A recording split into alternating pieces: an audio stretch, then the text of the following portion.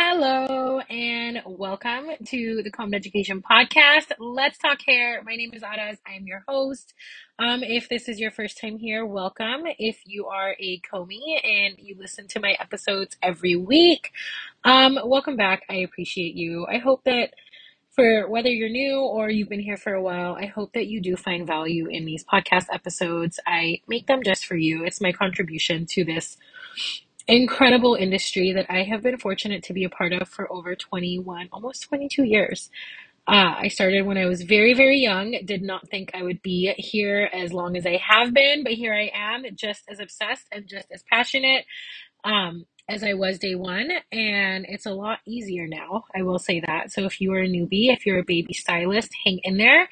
Hard work and clear intentions, you will get there. I promise.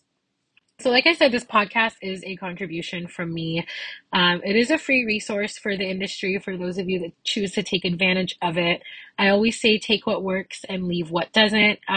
This is my way of sharing everything that I have learned throughout my, over 2 decades, to help save you years of learning lessons the hard way. That's kind of the whole premise of Combed Education with the podcast, with the blog. I also have the fundamentals course and lots of other things in the making. My goal is to help inspire and empower this industry. So I cover a lot of hair color theory, chemicals, salon life, hairdresser life, business, all of the topics, all of the things that I've learned. My goal is to share with you.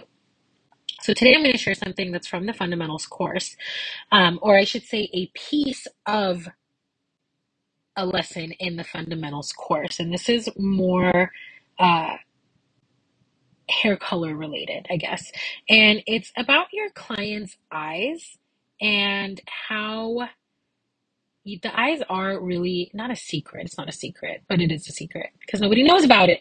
But the eyes are a really good indicator for you if you know what you're looking for to predict how the hair is going to lift. I always say if you pay close enough attention, the client's eyes, their skin, their hair all give us clues as to how the hair is going to behave when we color it or when we lighten it. And if you heard, I said if you pay close enough attention. So A, you got to know what you're looking for, but B, I think one of the things that plagues our industry is that so many of us are working on autopilot. Like your client comes in, you do a 30-second consultation, you don't even think, right? You mix up your formula, you do the way that you always do it. You put the foils the way you always put the foils. You do without thinking until shit goes sideways. Then is when I've noticed that stylists will be like, okay, let me retrace my steps. Where did I go wrong? So my motto is just stop and think before you mix any chemical, before you decide on your placement. Just give yourself a second to be present and figure out what you're doing instead of this autopilot shit. Because when you're on autopilot, you're going to be more susceptible to make mistakes. Maybe you're going to be like, oh shit, I would have known had I just stopped for a second. I would have known maybe I shouldn't have put the low light all the way through. Or maybe I should have used a different color. Maybe I should have formulated differently. Maybe I should have done this placement a little bit differently. But when you're on autopilot and your clients are coming in and out and you're in your groove, sometimes shit can happen. And then after the fuck up is when we retrace our steps. So one little piece of advice is before you mix any chemicals, just stop and think, okay, what am I doing? What's my strategy? What's my formula? Look at the big picture and figure out how to get there. Okay. Getting back to your client's eyes. So like I said, if you pay close enough attention, they will tell you, clues on how to predict lift. I have a whole module in the fundamentals, and I have a whole lesson on melanin and the eyes and the skin and all that stuff. So if you're into super in-depth education, definitely check out the fundamentals. You can go to combededucation.com/fundamentals.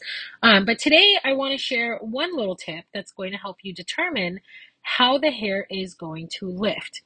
And let me preface it with this. There are many, many, many, many layers to this and a variety of things that we need to learn and learn to pay attention to to best predict what the hair is going to do. Guys, that's the whole premise of the fundamentals, is putting all the pieces together with the hair, the chemicals, the laws of color, all of the pieces together to best predict what the hair is going to do. So you're not left stranded.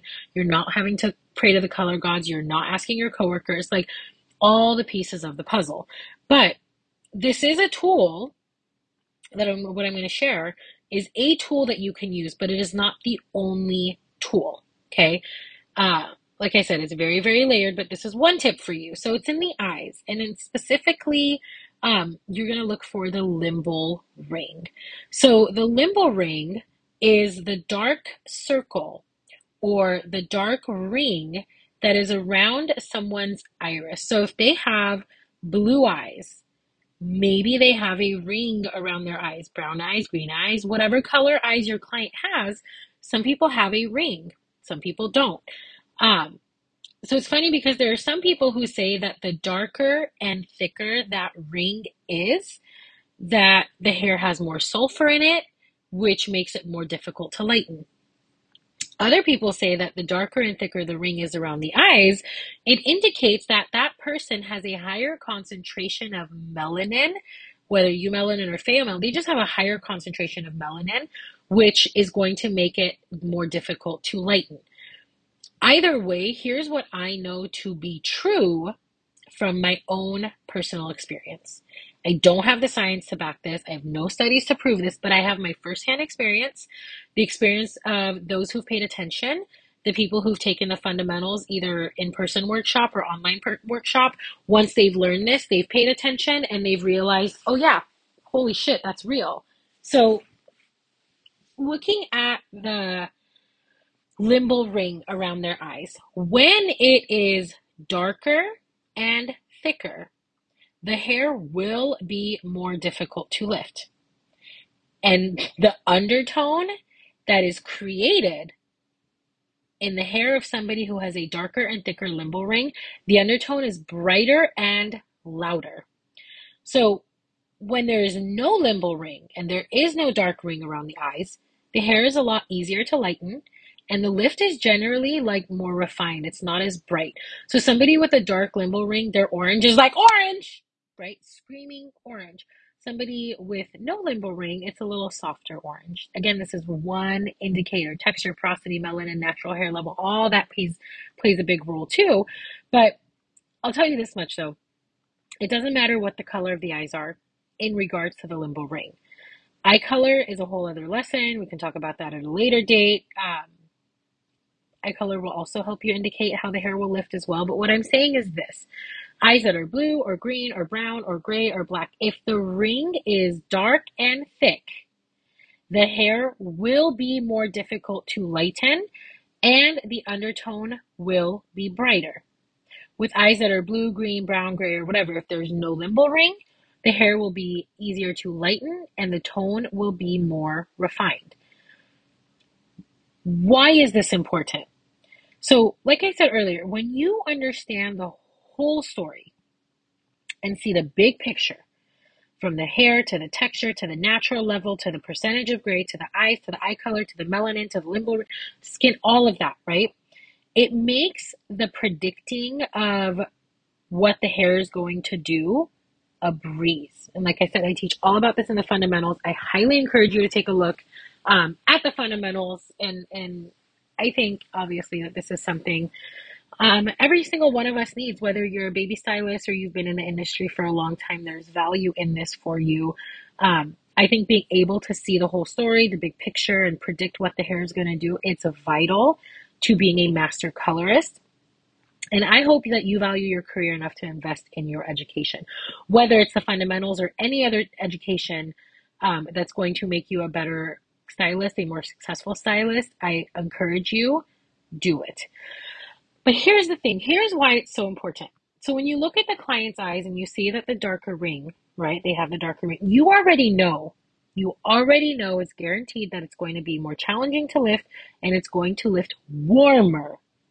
So depending on the texture of the hair though, you can shift your bleach and developer ratios to help get past that extra warmth, knowing shit, she's going to be a little bit more of a bitch to lift. But here's the other thing too, when you're coloring and you know that the client with the darker ring is going to have a screaming undertone, and if you're trying to neutralize it, this is when you're going to finesse your formula. So here's the thing, I see a lot of you guys. If the hair is like a level 6 or below, y'all are opting for double ash.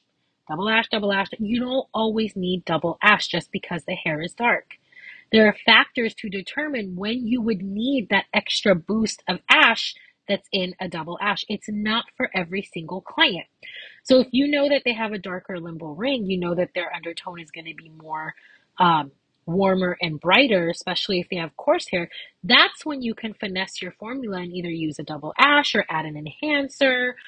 Maybe drop down your developer so you don't expose as much warmth, and maybe bump up your color so that you get to that level that you want, but you're using the power of alkalinity instead of the power of the developer.